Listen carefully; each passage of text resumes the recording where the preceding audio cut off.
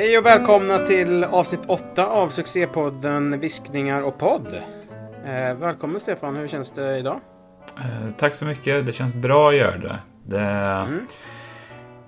Det här är ju också... Nu snackar vi om det här. Nyss käka mat också som är raspig i halsen. Men efter det här så kommer det bli lite omstrukturering i Viskningar och poddstudion. Den här killen kommer ju bland annat börja få lite mer uppgraderad hårdvara. Så förhoppningsvis kommer våra lyssnare inte stänga av så fort de hör min röst. Rösten kan jag inte göra någonting åt så sätt, men min akustik kommer att fixas nu i och med att jag ska byta lokaler. Levnadslokaler. Hur känns det? En liten uppgradering av tekniken. Kommer vi att märka av det, tror du? Ja, men det tror jag verkligen. Kommer ju vara stor skillnad rent akustikmässigt och hur ljudet studsar. Det är ju väldigt hårt ljud, min setup just nu. Sitter ju i min tvättstuga, så det studsar ju väldigt, väldigt hårt det här ljudet. Har du sett något kul sen sist? Inte... Jo, kul har jag verkligen sett. Jag har sett skitmycket roliga saker. Men framförallt... framförallt så...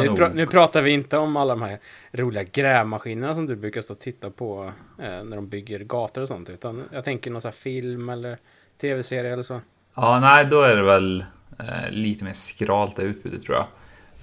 Men du och jag har ju både sett Veckans Band som vi kommer att prata om lite senare, och framförallt har vi ju sett också den nya säsongen av Love, Death and Robots, antologiserien som ligger på Netflix, bland annat skapad av David Fincher och Tim Miller. Tim Miller kanske är mest känd för, är det Deadpool-filmerna? Eller filmen? Ja, det skulle jag säga, 100%.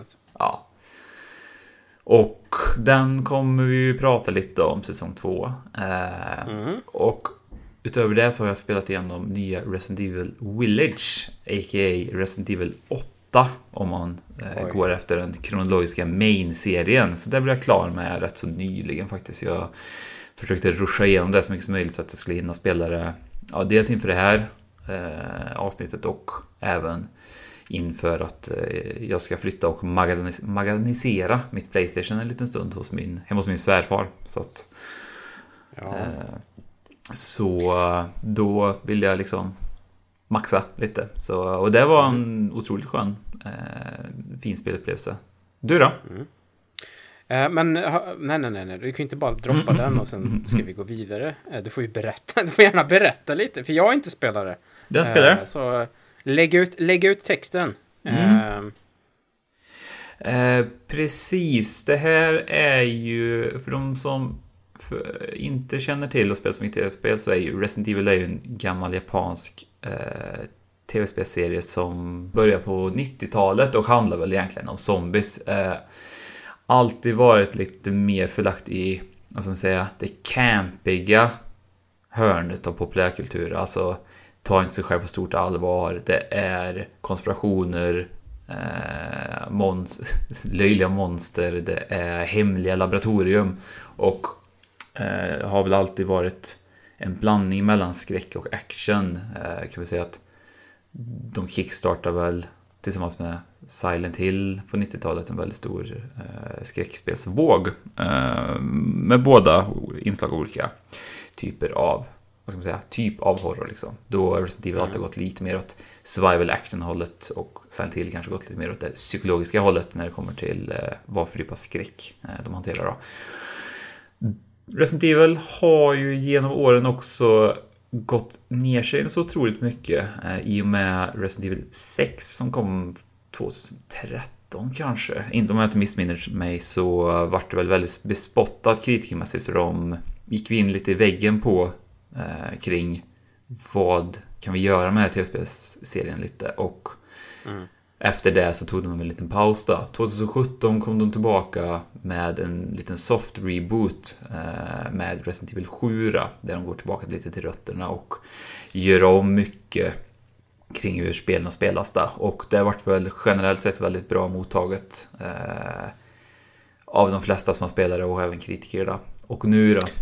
Största skillnaden mellan 6 och 7 är väl dels fokuset på att fokuset på 6:an var väl action. Men också i 7:an så börjar man ju gå ifrån, eller då har man helt och hållet skippat den här tredjepersonsvyn och gått till first person, va? Precis. Och det var ju en rätt så stor grej genom att de alltid har kört antingen fasta kameror. Där man har ju alltid kunnat sett sin karaktär då. Och sättet spelet har kontrollerats har varit lite, det har ju varit vad det har varit då, helt enkelt. Men som du själv sa, deras 6:ans extremt fokus på just action gav väl, det lämnar väl lite folk en dålig bismak i munnen då, så i och med att de gjorde om den soft rebooten då, så gick tillbaka till rötterna, skruvade om lite på konceptet. Ska jag inte sticka för stol att det är väldigt mycket fanservice, men ett väldigt bra underhållsspel då. Och nu i dagarna släpptes uppföljande Resident Evil 8 eller Village då, som är under titeln till det spelet. Och här märker man ju också att de är inne på lite farligt territorium om man med 7:an väljer att gå tillbaka till rötterna och hålla det rätt så low key med nya karaktärer och småskaligt. Så rör de sig nu sakta men säkert tillbaka till det mer actionorienterade hållet då, att köra lite mer storslagna set pieces, bombastiskt stora monster, och det är väl den där hårfina linjen de kör på här, om man säger. Det är lite som det Resident Evil 4 gjorde när de släppte det, för det var väl också lite av en soft reboot av serien för massa år sedan, att de går in lite mer actionorienterat men fortfarande att de har kvar det där skräckelementen. Alltså om de inte spelar sina kort rätt så känns det som att det är väldigt lätt att de hamnar i en sån där Resident Evil 6-situation nu igen om de fortsätter att uppa den här typen av gameplay då. Men det blir en väldigt bra balansgång, och även om spelet kanske inte är så långt, vilket inte Resident Evil 7 heller var, eller de här övriga Resident Evil-spelarna, de är ju oftast rätt korta, så är det ju från start till slut ett otroligt, så att säga, håll igång. Det är väldigt bra tempo tycker jag, och det är nog ett spel som känns så mycket längre än vad det faktiskt är. Det håller rätt bra nerv, speciellt för en annan som alltid är lite rädd när man spelar skräckspel. Jag är liksom klarar inte av det så himla bra, jag inte riktigt. Hur långt är det? Jag skulle nog säga kanske, beror på, det tog kanske 9-10 timmar för mig gjorde det. Men jag skulle nog också vilja säga att det var 9-10 timmar väldigt bra innehåll också. Och en relativt bra variation mellan de här de olika delarna av spelet man kommer till, om man säger. Kortfattat så handlar det om en karaktär som heter Ethan Winters, som man spelar som i Resident Evil 7, där hans mål var att rädda sin flickvän från onda hillbillies. Här i 8:an då, så har ju de flyttat till Europa för att liksom komma undan och glömma allt. Bara skräck heter det. Men de dras väl in i det här igen då, och Ethan ger sig ut för att rädda sin fru och sin dotter helt enkelt från monsterbybor uppe i, jag vet inte vad jag ska föreställa, typ rumänska landsbygden, om man säger. Så det får en dos av varulvar, får en dos av vampyrer, får en dos av zombies, och rätt så bra. Jag gick ändå därifrån med liksom en god känsla i magen och tyckte ändå att men det var som, jag kan absolut rekommendera det om man är inne på, om man tvekar lite på att köpa, så tycker jag absolut man ska köra. Och är man inte supersåld på den typen av gameplay, så är det ju bara att vänta tills det är en gammal deep sale, som vi brukar säga. När reabacken öppnar, menar du? Den digitala reabacken, då är det bara att skicka hem det faktiskt. Men det är ändå så pass bra liksom balans mellan lite skräck, action, rätt skön gunplay, har liksom, det är ju stor del av de här spelen är ju resurshantering, om man måste säga, och jag tycker att lite som, jag vet inte, Last of Us 2 gjorde lite samma sak där, att spelet portionerar ut ammunition rätt så bra under spelets gång, så det känns som att man aldrig riktigt, det tar inte riktigt slut, men det är inte så att du har fullstackat med ammunition, har du inte. Och det är väldigt ofta också att man kommer in i som inför ett nytt område och har typ så här, nu är jag fullstackat, nu är jag fullstackad med ammunition och liv om man säger, och det kan gå rätt fort så är det helt slut sen liksom. Så det är alltid lite nerv i hur den resurshanteringen fungerar, och det tycker jag liksom bidrar väldigt mycket. Så det är ju inte som att kliva in i till exempel andra actionspel som Call of Duty eller Doom då, där du mer eller mindre alltid har fullstackad ammunition till exempel. Så. Men jag kan absolut rekommendera. Det är lagom dos av horror. Det är ändå just den där att vad ska man säga, skillnaden mellan just de här spelen och till exempel andra skräckspel som typ Amnesia, Outlast och Alien Isolation, där fokus är på survival horror och du inte riktigt kan försvara dig eller har något vapen då, om man säger. Där är det ju hela tiden att du kan fly. I det här fallet så finns det ändå den balansgången att du faktiskt kan försvara dig och du kan liksom tugga fram bly för att lösa situationerna. Och det passar mig mycket bättre. Annars är det lätt hänt att jag måste ta typ en paus varje timme och så får jag komma tillbaka om 2 veckor för att lugna ner mig. Ja, det var nog det som gjorde Alien Isolation för mig, att jag inte spelade klart det liksom. Att jag inte kände att jag hade någonting att sätta emot. Men ja, kul. Vi ska väl också säga att man kommer behöva... Finns det på PlayStation 4 här, eller? Det är ett PlayStation 4-spel från början, tror jag. De targetade PlayStation 4 och sen har de ju gjort justeringar för att köra det på PS5. Ja, typ snabbare laddningstider och lite bättre. Ja, men det går att köra på 4 också. Ja, precis. Det är inga konstigheter. Det är lite kul, för det här var ett sånt spel som jag verkligen var såhär, jag måste ha PlayStation 5. Sen när de började rulla ut sådana jämförelsevideos, då finns ju YouTube-kanalen Digital Foundry, tror jag de heter. Som alltid är som deras mål att kolla tv-spelsprestandard liksom. Och när de släppte första comparison mellan just PlayStation 4 och PlayStation 5, det är såhär, det är inga konstiga trollerare på 4 liksom. Det är liksom, lite mer laddningstider, kanske lite mer ruffigare texturer, men har du till exempel ett PS4 Pro så är det liksom inga konstigheter alls. Jag blir nästan såhär, hopp, det ja. Fan då. Typ. Det var de pengarna. Sen så kan vi säga att det blir konstigheter när du försöker lira det på Sega Saturn och Sega Dreamcast. Då kommer det bli konstigheter. Så att vi rekommenderar på en PlayStation 4 eller 5 då helt enkelt. Ja, mot förmodan skulle köra på Dreamcast och vänd på skivan.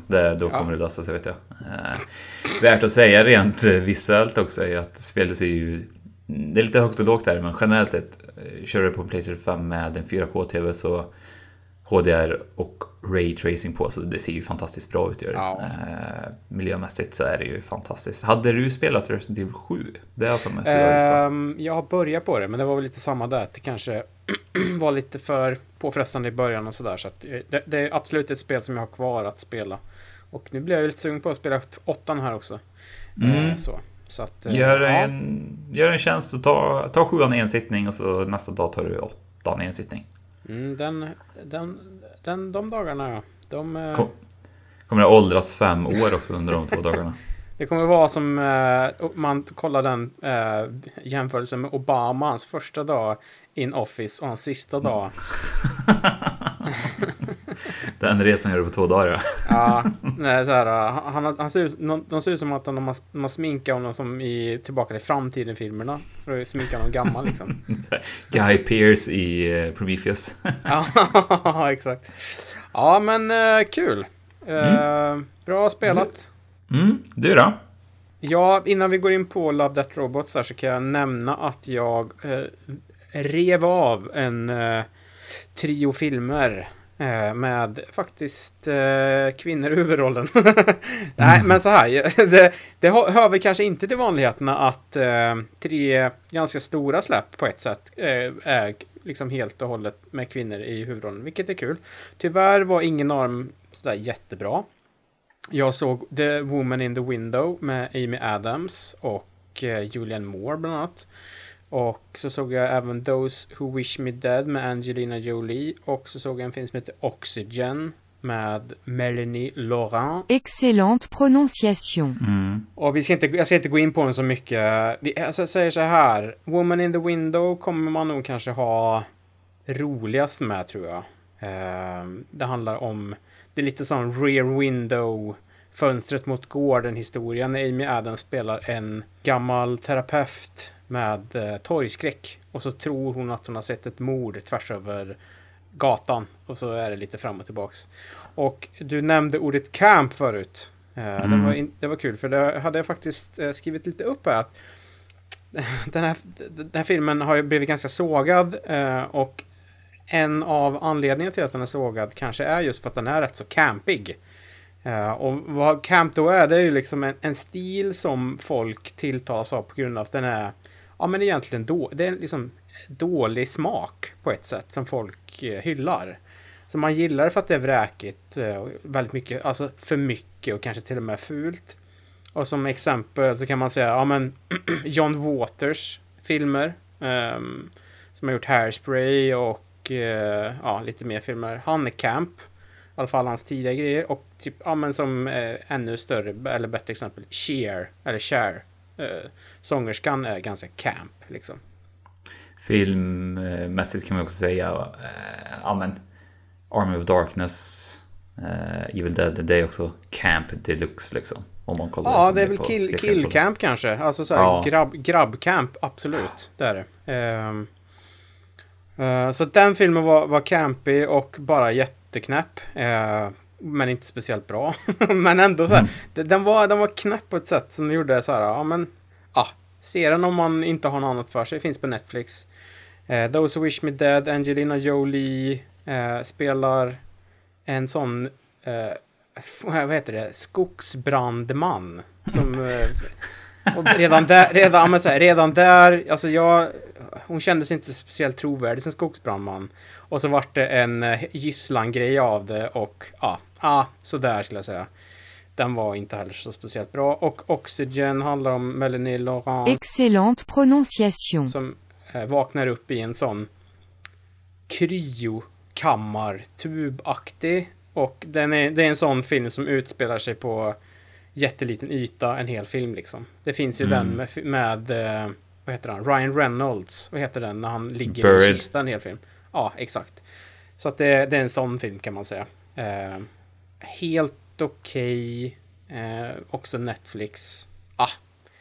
Ska man se någon av de här tre så skulle jag ändå säga Woman in the Window, bara för att den var så himla knäpp. Låter som att du inte kommer se film. Vad ska jag säga? Sista chansen tjejer fick, eller? Har du? Nej, verkligen inte. Men nej, men jag tyckte det var kul att det var liksom, om man har tittat på vad som har kommit ut den senaste tiden och vad vi har och ens, för i och med att bion inte fortfarande är öppen och sådär, så får man ju liksom ta del av det som finns på streamingtjänster och iTunes och lite sådana där saker. Och det här är ju 3 ganska stora släpp. I alla fall Woman in the Window, Those Who Wish Me Dead är väl också det. Så att jag tycker det är kul. Men det enda som var tråkigt är att de inte var så bra. Men det kan man ju inte lasta huvudrollsinnehavarna för. Det är ju trots allt män som ligger bakom dem. Det är manliga regissörer allihop. Och det är Joe Wright, va, som har regisserat Woman in the Windows, tror jag. Ja, den ojämne Joe Wright ska vi kalla honom. För det är han verkligen. Joe Wright, vad har han gjort? Atonement. Han har gjort gjorde den här Peter Pan-filmen också. Hanna också, va? Hanna har han gjort, precis som de gjorde tv-serier sen med Joel Kinnaman.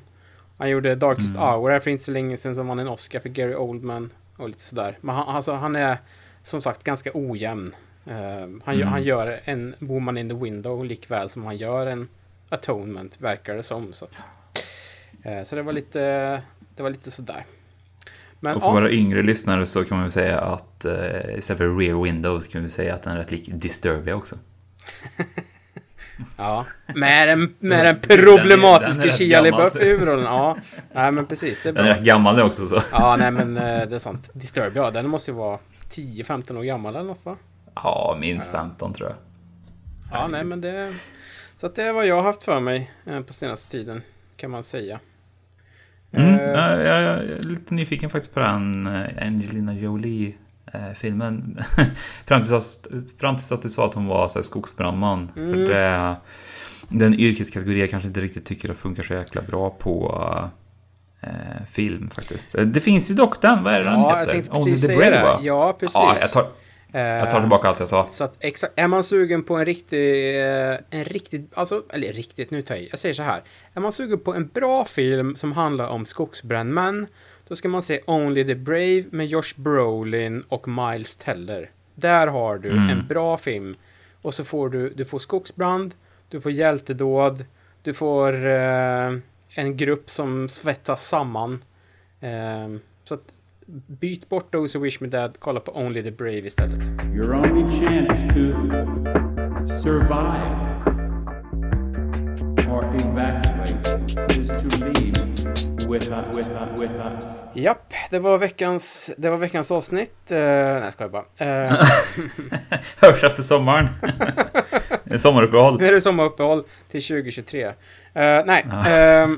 Ska vi snacka lite Love Death Robots, eller? Kan vi absolut göra. Vad har du på den? Ja, Love Death Robots är ju en så kallad, kan man kalla en vad heter ordet nu då? Anthology series heter det på engelska i alla fall. Vi säger Anthology series, så får man helt enkelt köpa att jag har svårt för det svenska uttalet ibland. Ja, skit i det svenska ordet antologi. Vi kör Anthology. Tack. Som jag inte ens kan uttala. Du säger ditt, jag säger mitt. Ja, men precis. Det är kan man säga, det är kortfilmer, dataanimerat eller 2D-animerat, eller till och med vissa av dem har vad ska man säga, riktiga inom citationstecken skådespelare med också. Gjord av en jättemånga olika personer, massa olika studios. Oftast, vad kan de vara mellan? En del är jättekorta, 3-4 minuter, upp till 12 kanske. Första säsongen, när kom den? Förra året eller om det var förrförra? Ja, 2019 kom ju säsong 1 bestående av 18 avsnitt tror jag. Nu så delar de väl upp, tror jag, säsong 2 i 2 delar. Så att, ja, de hade väl mer avsnitt på gång där tror jag. Men nu, de ville väl inte vänta så länge med att droppa dem. Så de släppte hälften nu då, och så släpper de väl vad antar resten nästa år där, men under Labourn säsong 3 släsa på. Tror jag. Precis, och jag bad ju dig och mig att se de här 8 avsnitten och sen göra en liten topp 3. Så här kommer topp 3-jingeln. 3, 2, 1, drop it! Ja, men vad tyckte du då? Ska vi börja prata lite bara rent allmänt? Vad tyckte du om säsong 2? Ja, när jag såg den, jag klämde alla avsnitt rakt upp och ner, gjorde jag. Jag tror det tog en liten paus här, för jag tror totalen så kanske den är 1,5 timme, tror jag. Så det är ju lite som att se en film. Vi sa inte det tidigare, men ett skitbra exempel på antologifilmer är ju också Animatrix, som kanske är antologifilmens, eller för äldre lyssnare, heavy metal också då kanske. Ja, om man vill, men precis, animerade anthology movies. Exakt. English. Do you speak it? Precis, och jag tyckte överlag att det var väldigt, väldigt bra. Dels för att man är så pass svag för, alltså både du och jag är väldigt enkla killar, att vi tycker om sci-fi väldigt mycket, och jag framförallt har ju ett extremt stor sci-fi-törst, så jag kan ta mer eller mindre vad som helst. Så jag tyckte om det, men jag tror också att när jag gick in och kollade lite regissörer så snubblade in och kollade igenom säsong 1 också, för då hade jag glömt bort att det var 18 avsnitt, och när man bara skummar igenom animationsvariationen som är mellan de olika avsnitten, då kanske jag blev lite besviken i efterhand, för då var jag påmind om att säsong 2 går ju lite mer åt, de flesta är ju egentligen sådana tech-demos, alltså så Unreal Engine tech-demos, 100% CGI. Säsong 1 var jättediverse, alltså väldigt så blandat. Det kunde vara, man visste verkligen inte från det ena avsnittet till det andra hur det skulle se ut, så, vilket man ändå uppskattade. Och som du säger, säsong 2, där är det mycket mer samma sak liksom. Ja, precis. Och då får man inte så himla många olika liksom variationer på det. Det är klart att det går ju också att särskilja lite på full CGI och full CGI. Det var ju någon som verkligen gick för fotorealistiskt, medan någon givetvis körde för en full CGI men ändå jobbade lite mer med så här överdrivna karaktärs ansiktsdrag och liknande, om man säger så.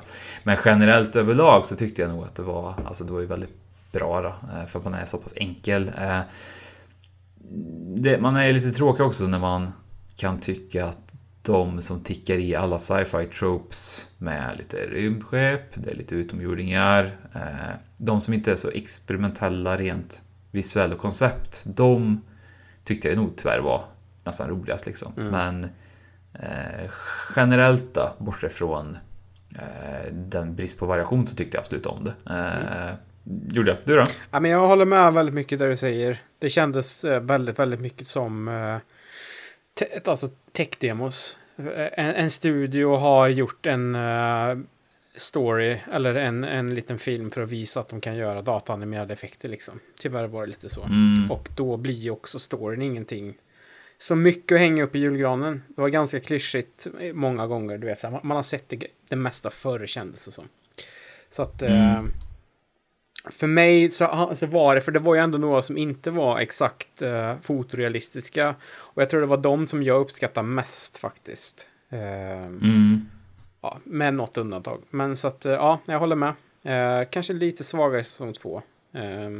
Och jag tycker också att jag förstår att man släpper 8 avsnitt nu för att liksom bara hålla någon slags låga öppen. Men jag tror att man hade tjänat kanske på att släppa fler avsnitt. För jag alltså, kommer nästa batch med avsnitt också var i ungefär samma stil, då vet jag inte varför man ens fortsätter med den här grejen liksom. Faktiskt. Nej, jag håller faktiskt med. Ja. Då finns det vi tar det i slutet. Jag har en sak att säga om det, men vi tar det sen. Ja. Okej. På din plats nummer 3. Min plats nummer 3 så skulle jag nog vilja säga The Drowned Giant. Det har varit lite snack om det här, så jag vet inte om... Jag läste lite på nätet att en del har fått avsnitten i olika ordning. Ja. Men jag vet inte, The Drowned Giant var det sista avsnittet för det också? Ja, det var det. Och det är faktiskt min 2:are, kan jag säga. Hopp, den spoilern. Nej, men det kan man väl säga. Så det kan vi prata om tillsammans. Vad tyckte du som var bra med den? Det handlar ju om, kan vi säga, det handlar om att det har skörts upp en naken jätte på en strand någonstans i England, visst är det så? Och så kommer det folk dit och kollar på den liksom. Ja, precis. Och då får vi följa en man som, jag vet inte 100% vad hans jobbtitel var, det kommer jag inte ihåg, men han jobbade ju med att se över vad är det här för någonting, så jag vet inte om han var någon form av marinbiolog eller liknande, någon form av den personen. Så det är den här, jag kan tycka också att det här var ju mer hela greppet han berättas ifrån är ju som sagt en typ någon form av inre monolog. Ja. Typ han läser upp lite om journalföring han har haft över just den här nakna jätten, och de intrycken han får av den här stora saken som har liksom mystiskt skickas ut på stranden. Och jag kan tycka att det var någonting lågmält och melankoliskt över hur den här liksom saken kom in i allas liv och mer eller mindre bara försvann allt eftersom. Det var liksom inte den typen alltså det kommer in och blir ett nyhetsvärde, men sen så bara sakta men säkert försvinner det ut ur folks medvetande och hur man glömmer bort det. Så det var ju mycket en man som gick runt och som hade den så här, inre monologen kring hur han kände inför det här mer liksom. Och jag vet inte riktigt, det kanske också var metafor för någonting. Folk har väl snackat lite kring att det är lite det här sättet som händer också när valar skickas upp på stranden också, att folk vandaliserar och skär av bitar och behåller och liknande. Så jag vet liksom inte om det var bara liksom, vad är det? Inte allegori? Nej. Ja, jag tror det. för liksom, eller en parallelldragning då, ska man säga. Kan ju vara, liksom, kan ju vara också en parallelldragning för hur vi ser på nyheter i stort också. Nu du. Ja, men Nu kommer jag. precis. Och, Nu håller i er. Nu droppar jag truth bombs här. Ja. Ja. Ja, men precis. Och jag tyckte väl kanske att det gjorde också att den var...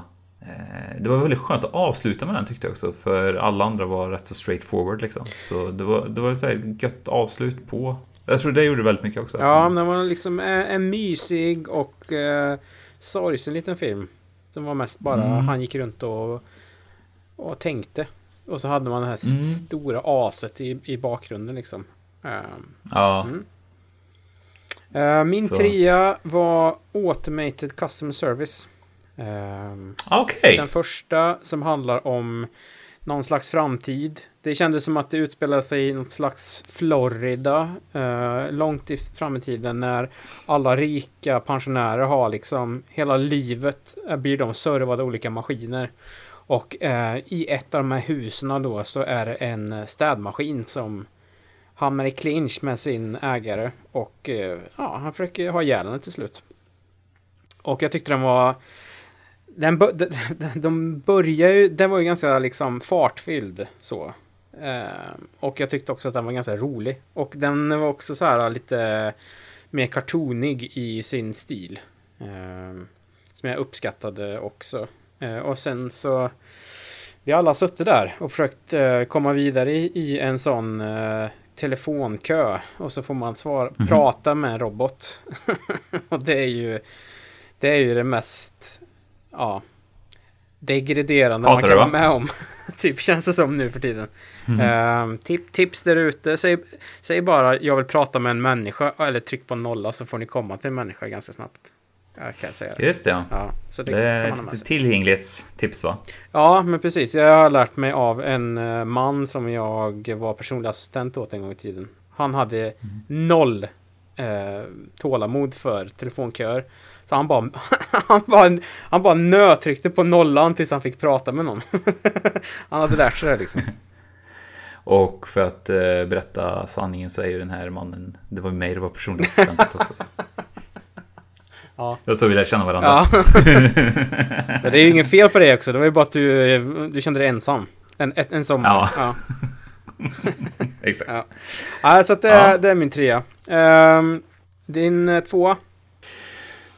Nu kommer vi egentligen in i det tråkiga träsket lite. Men jag tycker nog den Snow in the Desert tyckte jag väl var min nummer 2. Ja. Handlade, det var ju, då gick de i full tech-demo. Ja. Handlade om en person på en annan planet. I den här världen så var det ju att de hade väl lånat in rätt mycket som element från alla typer av sci-fi-filmer man kan tänka sig, tror jag. Ja, det var både Star Wars och Mad Max. Ja, exakt. Och det jag kan tycka som... Det var framförallt under den och min nummer 1 som jag verkligen reflekterar över att jag tycker det är väldigt roligt med kortfilmer, för det måste gå så fort där, och jag tycker att då behöver man inte lägga, då måste man vara lite smartare när det kommer till exposition, och det tycker jag att stämplat den här gör så bra, att vi kastas in i den här världen men vi får ändå så pass många ledtrådar under handlingens gång så att man ändå kan liksom få sig en bra visuell eller liksom konceptuell bild av det här universumet, och kan ändå bygga upp liksom, en egen bild av det, och det uppskattar jag väldigt mycket. Så även om som de lånar kors och tvärs här, så kan jag tycka om det väldigt mycket faktiskt. Även om det kanske inte var så mycket nyskapande, så känns det som att de tog väldigt mycket coola saker från allt de kunde komma på och stoppa det i ett paket. Sen också, som sagt, man är ju en simpel man, och den är ju rätt blodig och rå rent visuellt, så det är nästan som att man ryggar till lite, och det är ju i våra böcker så är det, det har vi pratat om tidigare, det är alltid ett plus i våra böcker om man får den där råa, realistiska feelingen, att man får lite ont i magen av våld.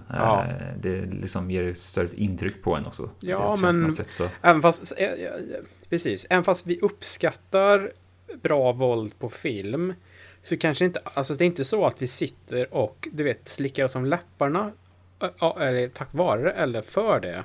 Utan det handlar ju om att det ger en liksom en känsla att så här, okej, det blir mer på riktigt liksom. Man blir mer investerad i storyn. Vilket också är så här, för jag tycker ju inte så här, en bra film eller en kortfilm, det ska ju inte bara vara en sak. Det ska liksom så. Så att, ja, jag köper det. Din nummer 2 har vi ju pratat lite om kanske. Precis. Så du kanske får hoppa in på ettan då, om du inte vill prata ännu mer om din nummer 2. Just det, så att 3, 2. Ja, ettan för mig var All Through the House. Stop motion tomtfilmen. Ja, men precis, den tyckte jag var bäst.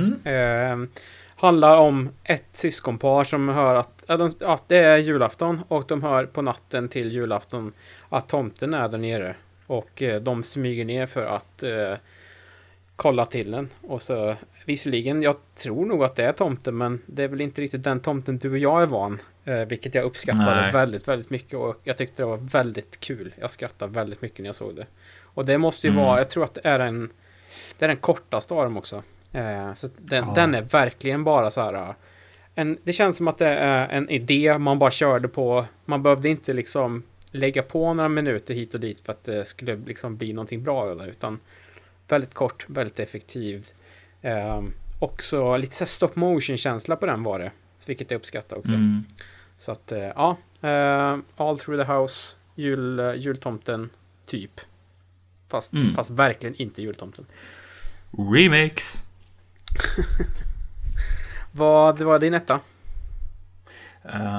Jag har faktiskt ändrat mig lite på den. Först, jag kan bara nämna lite fort att min tidigare etta var egentligen Pop Squad av Jennifer Hugh Nelson, som bland annat har regisserat Kung Fu Panda 2-3 tror jag. Den tyckte jag väl var relativt bra, för den körde egentligen på samma sak som Snow in the Desert kring expositionen. Jag kan tycka att jag gillade, där var det lite härligare, vad ska man säga, karaktärsutveckling, om ändå väldigt liten, så var det ändå någonting, man fick rätt så bra till slut där, tyckte jag. Men nu i efterhand när jag såg på det, tror jag nog The Tall Grass faktiskt. Just det. Tallgrass handlar om en man som är namnlös, som åker tåg igenom, ska man säga, amerikanska vischan. De färdas med tåg via typ någon form av, inte majsfält riktigt, men det är ett område med väldigt högt gräs, som titeln säger. De får lite motorhaveri med det här loket, så han hoppar av för att ta en liten piss, tror jag. Eller om det var en röjk. Jag tror det var en röjk faktiskt. Ja, visst var det en röjk, va? Ja.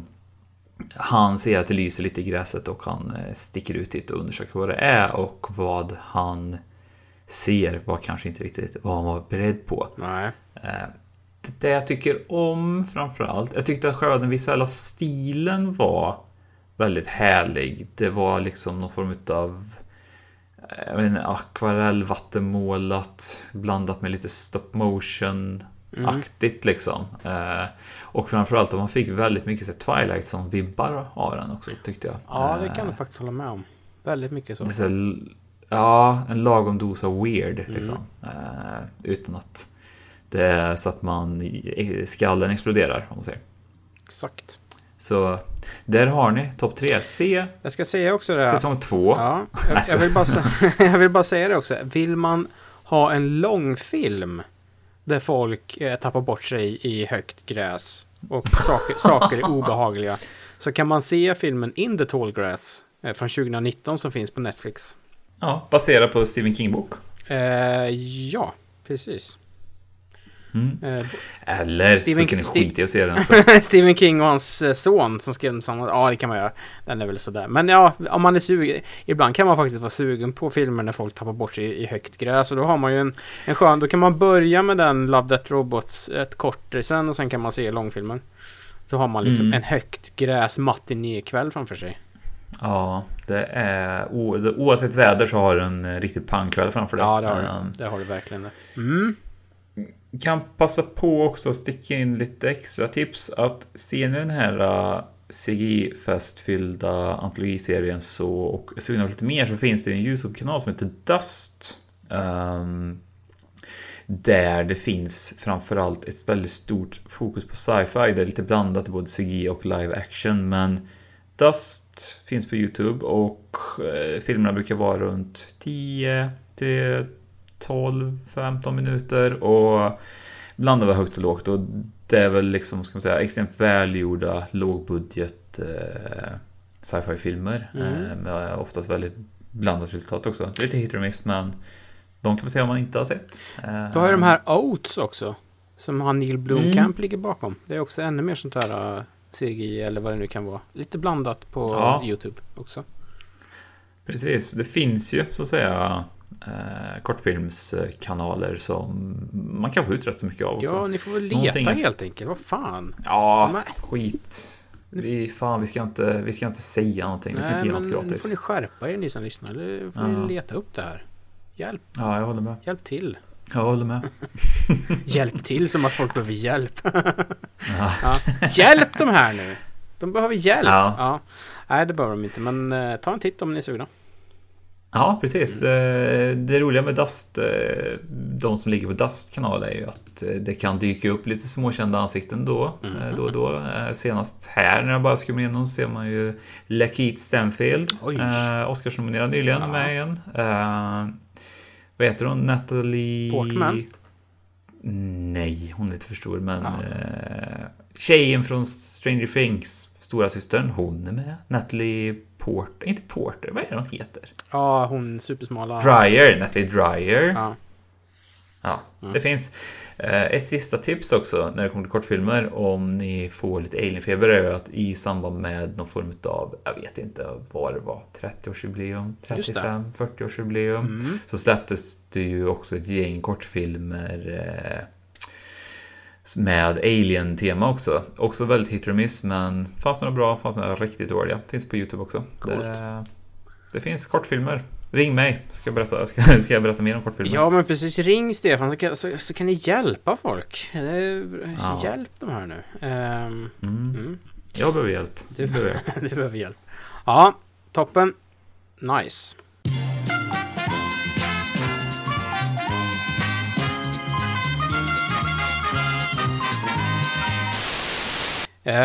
Men hörru, ska vi gå vidare då? Vi har ju faktiskt en liten film till att prata om. Det har vi. Veckans Ben. Och veckans Ben, vad var det den här veckan? Det var ju... Det var dubbelkropp. Det var Body Double av Brian De Palma. Place to stay? Yeah, I guess I do. I can't believe this. Some, isn't it? It's really nice. No thanks necessary. One struggling actor helping out another.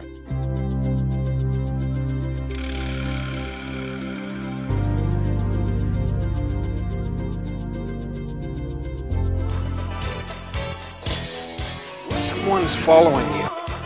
I know. Look out, he's right behind you! Why were you following Gloria Revelle? That's not what happened! He was throwing out a net, sizing me up. That's what he wanted! Jake Scully, en arbetslös skådespelare, blir erbjuden att hålla ett öga på en lyxlägenhet. Som extra belöning ger jobbet honom en inblick i Gloria Revelles sovrum, där hon utför en förförande striptease. Det är Body Double i ett litet nötskal där, eller vad säger du? Ja. Det är, jag tog en klunk lugnande dryck här, för det är exakt. Kände du pulsen gå upp när du fick höra vad han handlade om igen, eller? Ja, det fick jag. Den sexiga filmen Body Double. Herregud alltså. Ja. Den är sexy. Den är sexy. Regisserad av Brian De Palma. Och Brian De Palma är ju ingen så kallad duvunge i branschen. Han har varit med länge. Han började sin bana med att göra indiefilmer i New York för typ ingen budget. Bland annat en med en väldigt ung Robert De Niro som heter Wedding Party. Kan man kolla upp. Jag tror att den är väl i stort sett inte så bra. Som jag har förstått det. Sen, den släpptes på en biograf. Sen så såg ingen den på 6 år typ. Förrän Robert De Niro hade blivit stor liksom. Han fortsatte göra lite dokumentärfilmer och hanka sig fram. Han gav sig aldrig, Brian, utan fortsatte att krångla till sig pengar för att göra filmer och fick sitt stora publika genombrott, lite beroende på hur man räknar på det, med sin 10:e film, Carrie. Då har man verkligen inte velat ge upp alltså. Om man, ja, för han har, jag vet inte om någon vet vad han har gjort innan Carrie, men det är väldigt obskyrt i alla fall. Han har haft en karriär som har gått väldigt mycket upp och ner, kan vi konstatera. Det har varit high mountains and low lows. Nej, det tar jag om. Nej, det kör det. Ja, jag håller med dig. Nej, men han har haft en karriär som har gått väldigt mycket upp och ner. Flopparna har varit stora, men framgångarna lika så. Vi kan ju nämna några. Carrie har vi redan sagt. Scarface. Det omutbara med Kevin Costner och Sean Connery. Han gjorde även Mission Impossible 1, som var hans största liksom ekonomiska framgång. Och sen har han gjort en drös filmer till med liksom varierande resultat, både kritiskt och ekonomiskt. Många har ju blivit kultfilmer som man kallar det då. Bland annat, ja, vad har vi på dem? Blowout med John Travolta är väl en sån. Raising Kane med John Lithgow. Snake Eyes med din favorit Nicolas Cage. Och sen har vi den här då. Body Double från 1984. Mission to Mars är ju vår favorit. Mission to Mars, ja. Den är ju... Fast den är inte så dålig som man kan tro faktiskt. Den är bara lite märklig. Och den spelar med ganska mycket pengar också. Men den kostar väldigt mycket pengar också, ska vi säga. Så att det är ju liksom... Det var vad det var. I huvudrollerna ser vi en kille som heter Craig Wassoon. Och det finns en anledning till att man inte känner till han. Det är för att han inte har gjort så mycket mer än den här. Han har gjort saker, men vad är han mest känd för? Det är den här och typ Terror på Elm Street 3. Och sen så fick han också en Golden Globe-nominering för en bortglömd film som heter Four Friends 81. Han är riktigt random faktiskt. Vi har Melanie Griffith som kanske är mest känd för, jag vet inte, Working Girl. Oscars-nominerad där. Kanske tråkigt nog också lika mycket känd för att hon har varit gift med både Don Johnson och Antonio Banderas. Och tillsammans med Don har de barnet Dakota Johnson. Som Nej. Jo, visst, du visste inte det? Nej, det gjorde jag inte. 50 Shades of Grey Dakota, eller ja, hon är ju med i massa bra grejer nu också. Suspiria och vad har vi mer? Säg en bra film till med Dakota här. Jag måste ha en till. Måste du ha en till? Ja. Det är väl han Lukas andra... Luca. Hans andra film med Mattias... just det. A Bigger Splash. Det är sant. Ja, precis. Så att, ja, men Griffith. Sen har vi Greg Henry, som jag skulle vilja säga är mest känd för Payback med Mel Gibson. Kanske man känner igen honom ifrån. Och för att han har sett likadan ut i 40 år. Jag har gjort ett så kallat hett meme angående det här som kommer komma upp på Instagram som ni kan få ta del av. Och han är även morfarn i Guardians of the Galaxy. Och sen ska vi inte glömma oss, för att den handlar ju trots allt om den här Craig Wassoons Jake Scully. Han får en så kallad inblick i Gloria Revells sovrum, och Gloria Revell spelas av Deborah Shelton, som hon var någon så här skönhetsdrottning, vann Miss USA 1970 och var med i Dallas några gånger typ. Där har vi det. Det var en riktig avrivning, kan man säga. Jesus! Budget på $10 miljoner. Spelade in 8,8. What? Gick så där som sagt på både box-officen och fick så där recensioner, men har ju liksom med åren har blivit en så kallad kultfilm då. Den fick enormt mycket hat av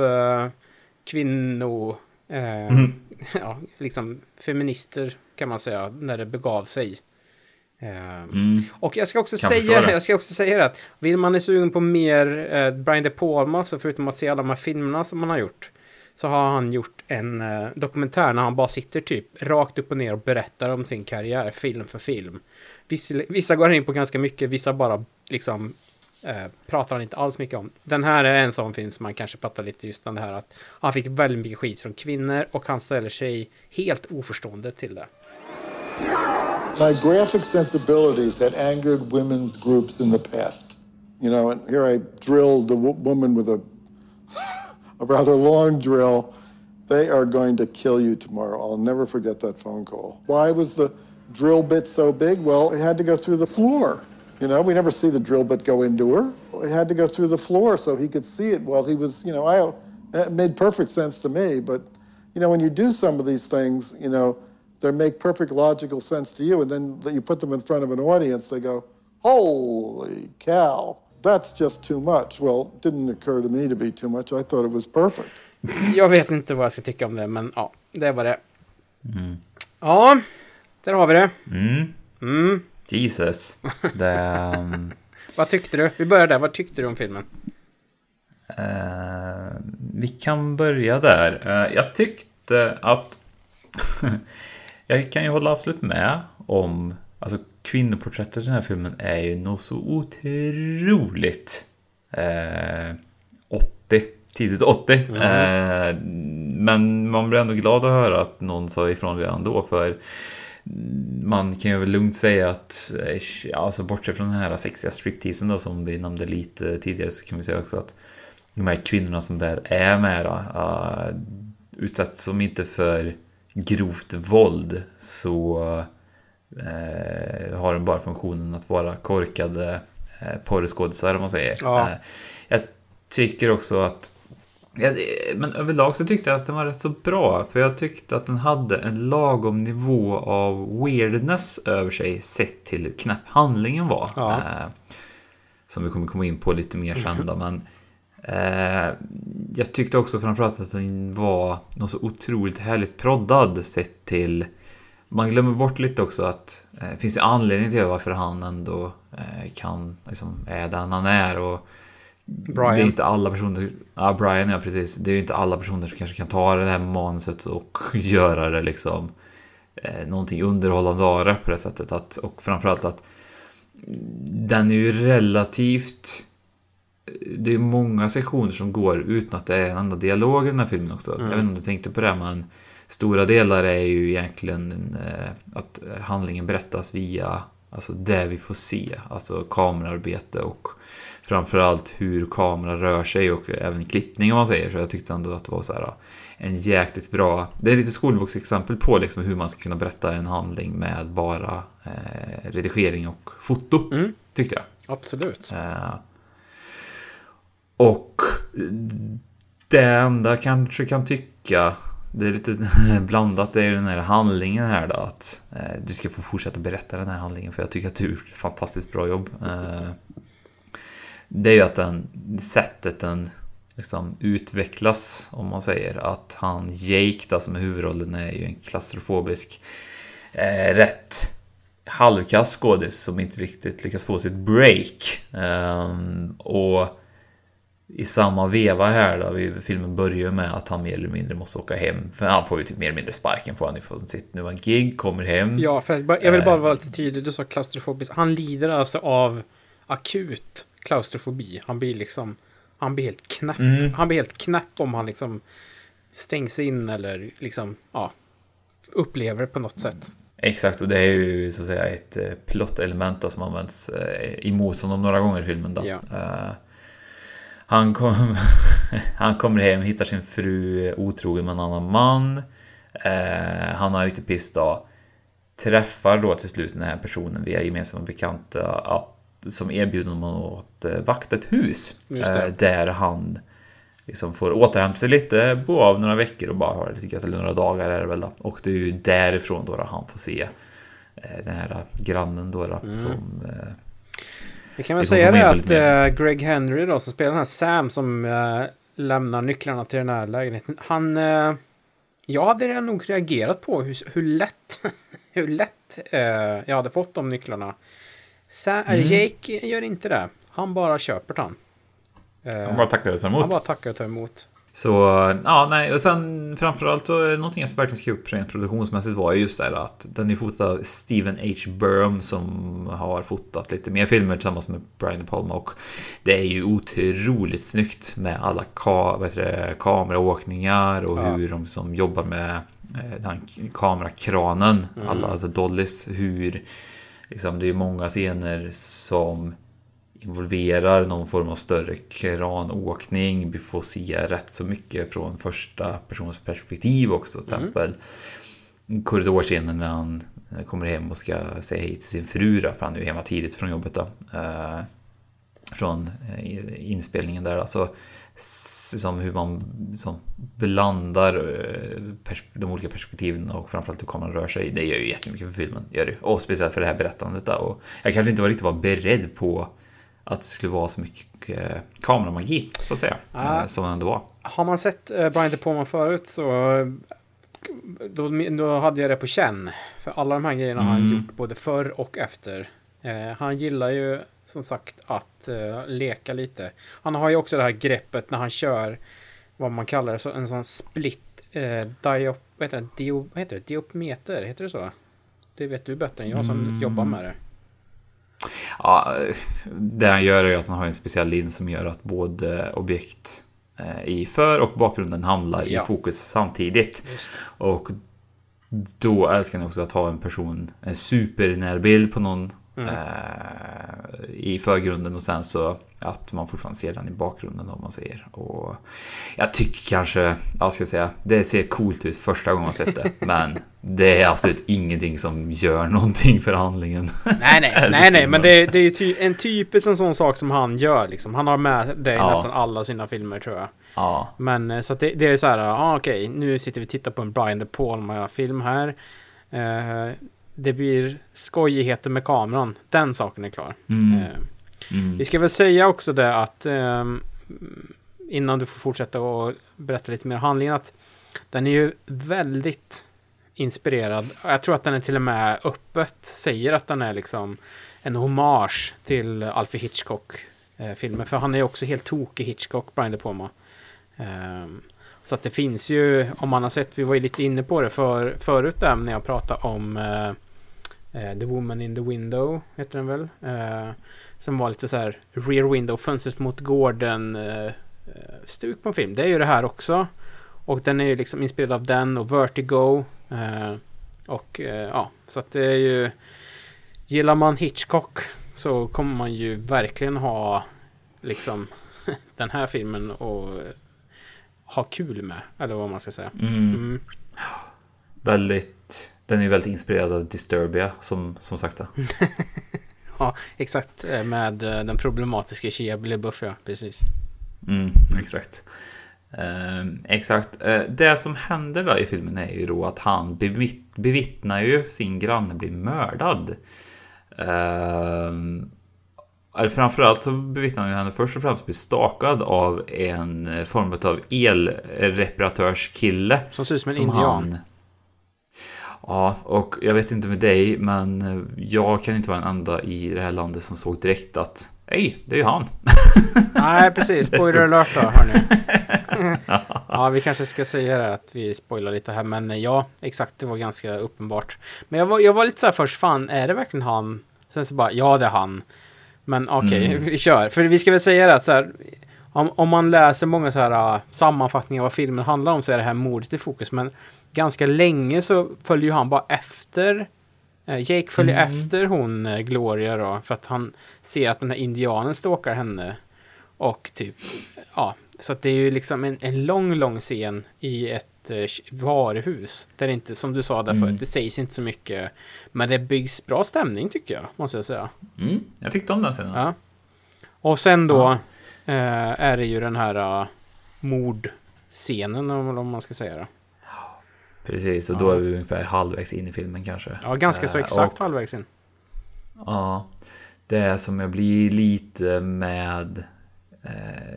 det kändes...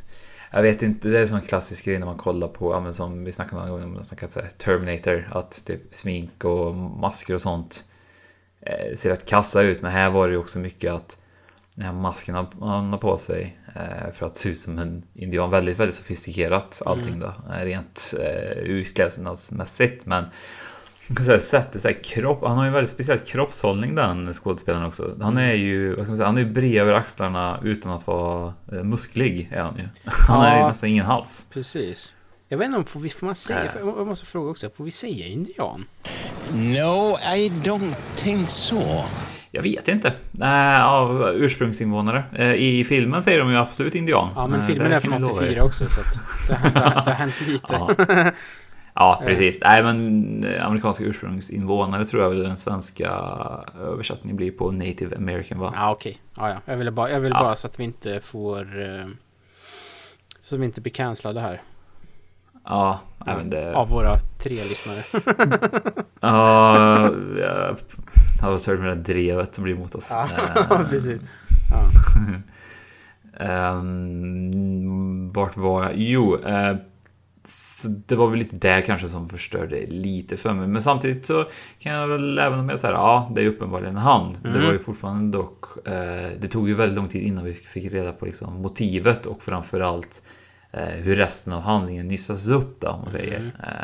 Man upptäcker ju rätt så fort då, om man sett 2+2, att varför bjöd han in Jake till att få bevittna det här mordet då, om man säger. Och det är ju där handlingen verkligen tar fart, om man säger, kan jag tycka. Men det är ju också 10 minuter kvar av filmen då. Ja, du kan ju ändå ställa dig frågeställningen ungefär rätt så exakt vid halvvägs också. Varför? Jo, jag vet, men liksom så här, när man får reda på ifrån Sam varför han bjöd in Jake till huset, det är ju precis i slutet det. Ja, jo, så sett, men vi som tittare som liksom inte sov igenom första halvan av filmen kan ju lätt. Vi säger så här, du som inte har liksom huvudet i en hink, men jag som så uppenbart är liksom efter. det är inget ont i Linus. Han är en glad kille, men han kanske inte är så smart alltid. Så pratar de ju om mig, så att det tog långt. Jag fattar fortfarande inte varför han gjorde det, men skitsamma. Ja. Du så fort var klart filmen gick du ut på Google och bara säger who was the killer? Ja, precis. Ja, dum i huvudspöjk, vet du. Ja, nej, men det är mobilförbud på dig. Men på riktigt, jag satt inte med, men alltså så här, du måste ju hålla med om att så här, okej, motivet för Sams inbjudan till huset är ju märkligt.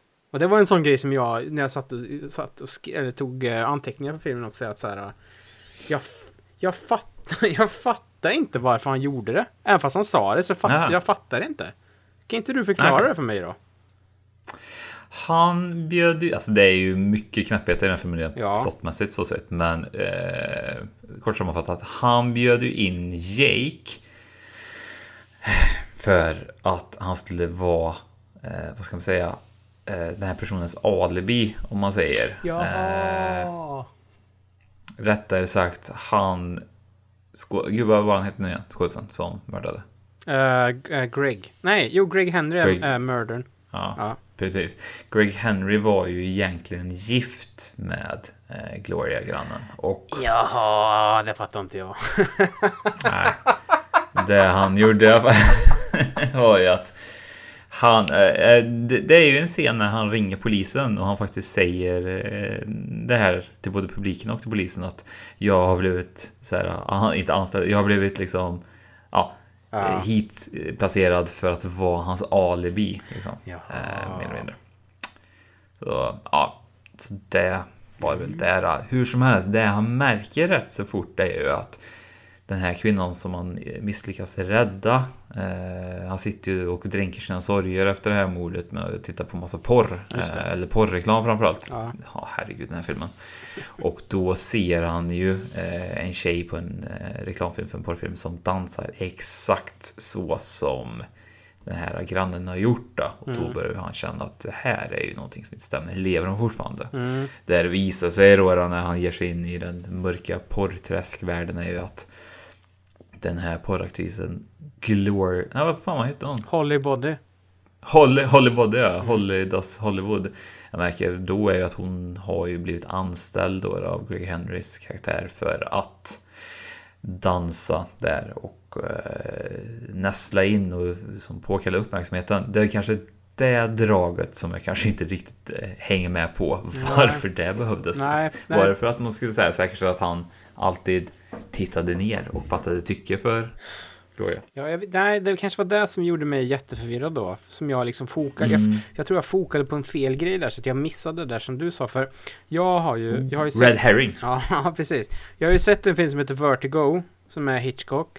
Som handlar om en gubbe som blir besatt av en kvinna. Som sen dör. Och sen så blir han typ besatt av en annan kvinna. Och så ska han få den andra kvinnan att typ se likadan ut som den första. Så jag trodde att det var en sån grej på gång här. Att det skulle vara så här, okej, nu gör han Vertigo här. Och den här, jag trodde fortfarande att det var frun som dansade. Och att fast hon Holly Body dansar typ likadant. Och så nu ska han göra om Holly Body till den här Gloria då. Så att det var det jag satt och väntade på. Så okej. Ja, okej. Ja, det är en annan film. Jag skojar. Nej, jag skojar verkligen. Ja, det är ju den här Disturbia med den problematiska ja, nej, det är det inte. Precis. Nej, det är inte det. Ja, nej, men vad tyckte du i övrigt då? Nej, men som vi redan har varit inne på, så jag tyckte att den var väldigt snygg. Jag har haft väldigt kul med den på ett sätt när man sitter och tittar på den. För det är väldigt mycket knäppa saker som händer i den. Det finns en scen när Jake har följt efter Gloria hela dagen. Och till slut så hamnar de på en strand. Och den här ursprungsbefolkningssminkade Sam. Great job. Stjäl Glorias handväska av någon anledning. För att han ska sno en... det är någonting. Och Jake springer efter, får superklaustrofobi i en tunnel. Gloria kommer efter honom och sen så liksom hjälper hon honom ut ur den här tunneln och så hånglar de där. Och det är det konstigaste jag sett i hela mitt liv. Och då blev den här filmen bra för mig på ett sätt. För det var liksom den hångelscenen är konstigare än Kongo som vi såg i avsnitt 2. Hela den filmen samtidigt. Sen så finns det ju, den har ju uppenbara problem då. Och det största problemet den har, det är ju Craig Wasson som Jake Scully tyvärr. Och det är ju aldrig bra när det största problemet med en film är en person som är med i 95% av alla scener också. Han är inte bra liksom. Det känns som att de har, du vet, vi kan ta som en parallell så är det ju jättemånga fotbollslag den här säsongen har ju liksom haft många skadeproblem på grund av märkligt spelschema och det har liksom allmänt så. Då har man ju fått tagit in folk för att liksom fylla upp luckorna. Och då har man ibland tagit in folk som kanske egentligen inte passar i ett sånt bra lag. Och det blir liksom uppenbart att de spelar i en nivå högre än vad de egentligen gör annars, om du förstår vad jag menar. Och det är ju det är ju så här, Craig Wasson eller hur man uttalar hans efternamn. Det är hela hans film här. Jag tycker inte han borde ha haft huvudrollen i en Brian De Palma-film. Nej. Han är liksom en för dålig skådespelare. Han gör ju det han ska. Han skådespelar. Men det är ju väldigt mycket också, du vet, skådespel. Liksom det är mycket så här. Ser rädd ut, Jake. Och han bara, ha! Du är ledsen nu! Det är liksom så här. Det finns skådespelare som finns skådespelare. Och han skulle passa bättre som, jag vet inte, kanske i Dallas eller något, jag vet inte. Så att jag vill bara sticka in också med att den ultrahångelscenen på stranden där så här i efterhand också blir nu extra omotiverad i och med att hon har ju framförallt 0 relation i och med att det inte ens är hon som har dansat för honom. Så det är ju ta mig fan absolut första gången hon ser honom på stranden där. Ja. Och då är hon också trott att han har följt efter henne och så här halvstakat henne hela dagen. En hel dag. En hel jävla dag också. Så ja, nej, det är ju en väldigt märklig film så sett och väldigt... Jag tycker det är extra kul när du berättar då att Brian De Palma inte fattar att folk kritiserar en del. Det känns som att han fick lite för fria tyglar med den här. Den hade väl inte den högsta budgeten, men det kanske också betydde att han inte behövde bry sig så mycket om vad den handlade om och liksom vad den innehöll. Det var ju, han gjorde den ju medvetet som ett sätt att vad ska man säga? Provocera, kanske ett ord man kan använda, eller bara att få folk att gå ut och kolla på någonting riktigt vad ska man säga, ordet med ett bra ord man kan säga liksom, köttigt. Det är väl inte rätt, men det är liksom det är ju en film som är liksom, det är mycket naket, det är blodigt och liksom sådär. Men han hade nog behövt någon som hade kanske, jag vet inte, sagt att ska du verkligen ha med just det här så ibland. Man märker att han har liksom tagit i så han spricker under hela filmen. Och det blir ju också väldigt uppenbart i slutet att så här, han har köttat in allt i en så här Hitchcock hyllning, och så vet han inte riktigt hur han ska avsluta den. Så upplevde jag det som i alla fall. Ja, har du några ljuspunkter? Ja, det har jag. Förutom någonting vi redan tagit upp förstås. Det har jag. Generellt tyckte jag ju, som jag sa, att den var lagom så här, knäpp handling, utan att det liksom, den fångade mig ändå i mitt intresse, och jag var otroligt sugen på att se mer av den. Och en lite minibubblare på vad ska man säga, Ljusglimshåll var ju att Dennis Franz dök upp också då, från din gamla favorit-tv-serie. Sen Spanien, New York. Exakt. Jag tyckte det går ihop lite med det vi pratade om produktion och kamera och liknande, att den är lite halvmeta. Det är ju den scenen när han Hux som Flux tar jobb som porrskådista för att få chansen att träffa Hollybody, och han kommer in på en klubb och han är utklädd till en liten nörd som blir intresserad i den här typ halvlatex sexiga världen, och man är liksom, den ger typ någon form av drömskt vibb, men man liksom, någonting är på gång, förstår man rätt så direkt här. Och i slutet av den här scenen då, så får vi ju se liksom att när han slår in en dörr så ser vi ju att spegeln reflekterar på kameracrewet som står där, om man säger. Så att vi liksom, det är ett väldigt snyggt sätt att liksom bygga in att men vi är på filminspelning, även om den är filmad som liksom inte att ett kameracrew filmar det, utan det är filmat som att det är en del av den riktiga filmen, så får man ändå den lilla liksom, inblickningen att men det är, just nu är vi på en filminspelning. Är vi. Det kan jag nog tycka var väldigt så här, skönt generellt liksom, och sättet, den här lilla externa minivärlden som de byggde upp till den här drömska porrfilmsvärlden. Kanske. Det också är det givetvis, men kan det vara den film eller den scenen som är mest 80-tal av alla filmer med 80-talsscener i någonsin, eller? I och med att det är också, det är ju Frankie Goes to Hollywood, Relax. Det är typ en video för den musikvideon, och de har tagit in det bandet också, som typ mimar till sin egen låt, fast den ska vara i en porrfilm. Och så det ja. Det är starkt där. Det är starkt tobak alltså. Det är starkt tobak, ja. Den saken som jag är klar för. Relax, don't do it when you wanna go to it. Relax, don't do it when you wanna come. Relax, don't do it when you wanna suck it to it. Relax, don't do it when you wanna come. When you wanna come.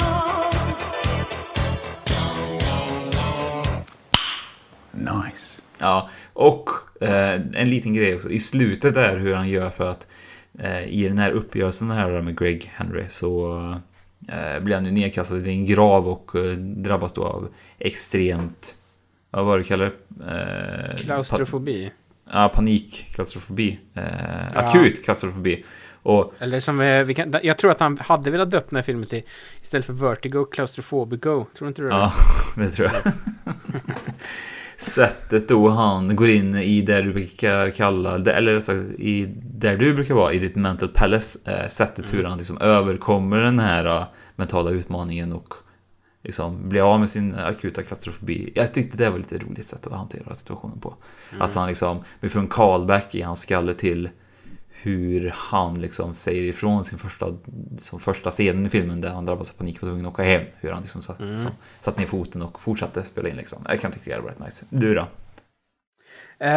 Ja, men lite där vi redan har pratat om såklart. Men jag tyckte också att det blev en sån uppenbar nivåskillnad på skådespelare. Ja, men dels Greg Henry är alltid bra, men han är ju liksom en lite mer kött och potatis kille liksom, varit med mycket, men aldrig han är ju liksom ingen huvudrollskille så.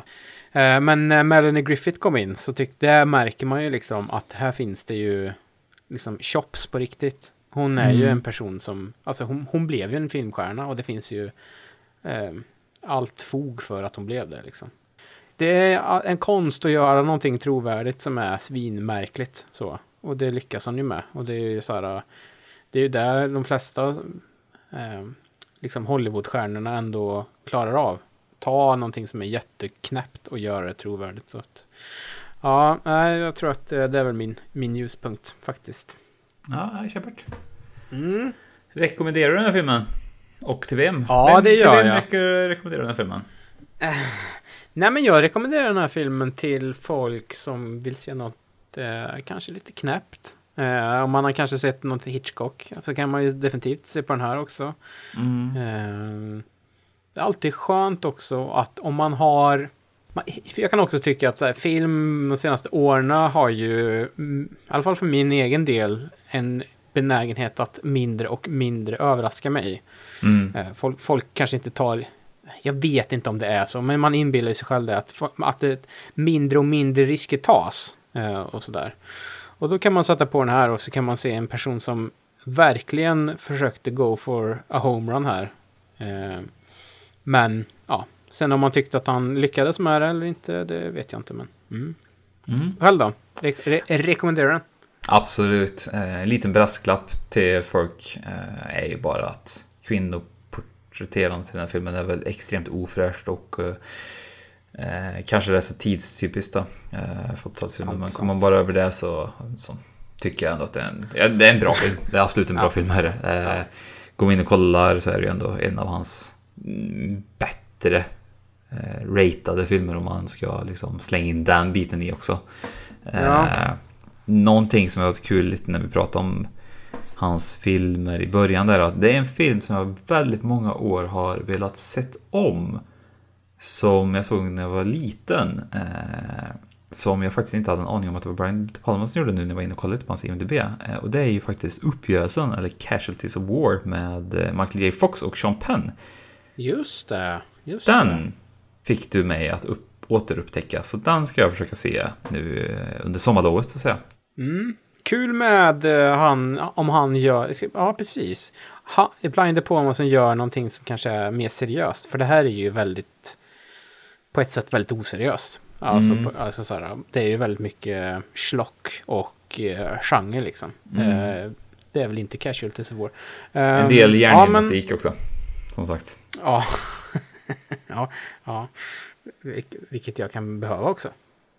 En sak också jag tänkte på lite snabbt kring just Brian De Palma är att jag vet inte om du och jag har pratat om det tidigare, men det är också väldigt tråkigt när man ser de här regissörerna som var större förr, kanske 70-80 och en bit in på 90, att de, när det begav sig under deras heydays, så var de ju mer eller mindre the shit och fortfarande är rätt bra liksom så, men det är lite tråkigt att de har liksom ingen riktig plats längre i filmsfären, de här gamla stötarna. Det är ju kanske så här, en del finns ju fortfarande kvar och kan hora kvar i det där, men jag tänkte lite på för sjukt nog så såg jag en Brian De Palma-film i somras dagen efter lite alkoholdryck med några andra kompisar, och då såg vi Domino med Jamie Lannister i huvudrollen.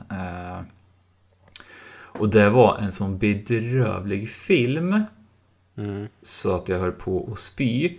Dock så är det ju så här, ställer du den liksom en produktionsmässigt mot den filmen, jag vet inte, Body Double, så är det ju så här, de är inte så olika, för det är ju också så här lite synd när de här gamla regissörerna fastnar för mycket i sin egen stil, att det är så här samma typ, alltså fortfarande liksom ta med sig det här sättet att göra film, tar de in i liksom 2010-20-talet.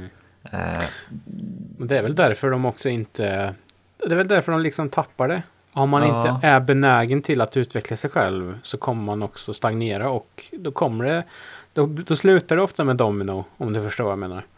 Eller så kan du konstant utveckla dig själv och hålla dig själv på en sån nivå tack vare den här utvecklingen så att du får droppa $150 miljoner eller vad det nu är och göra en film för Apple som Martin Scorsese kommer göra här nu eller håller på att göra med vad heter den?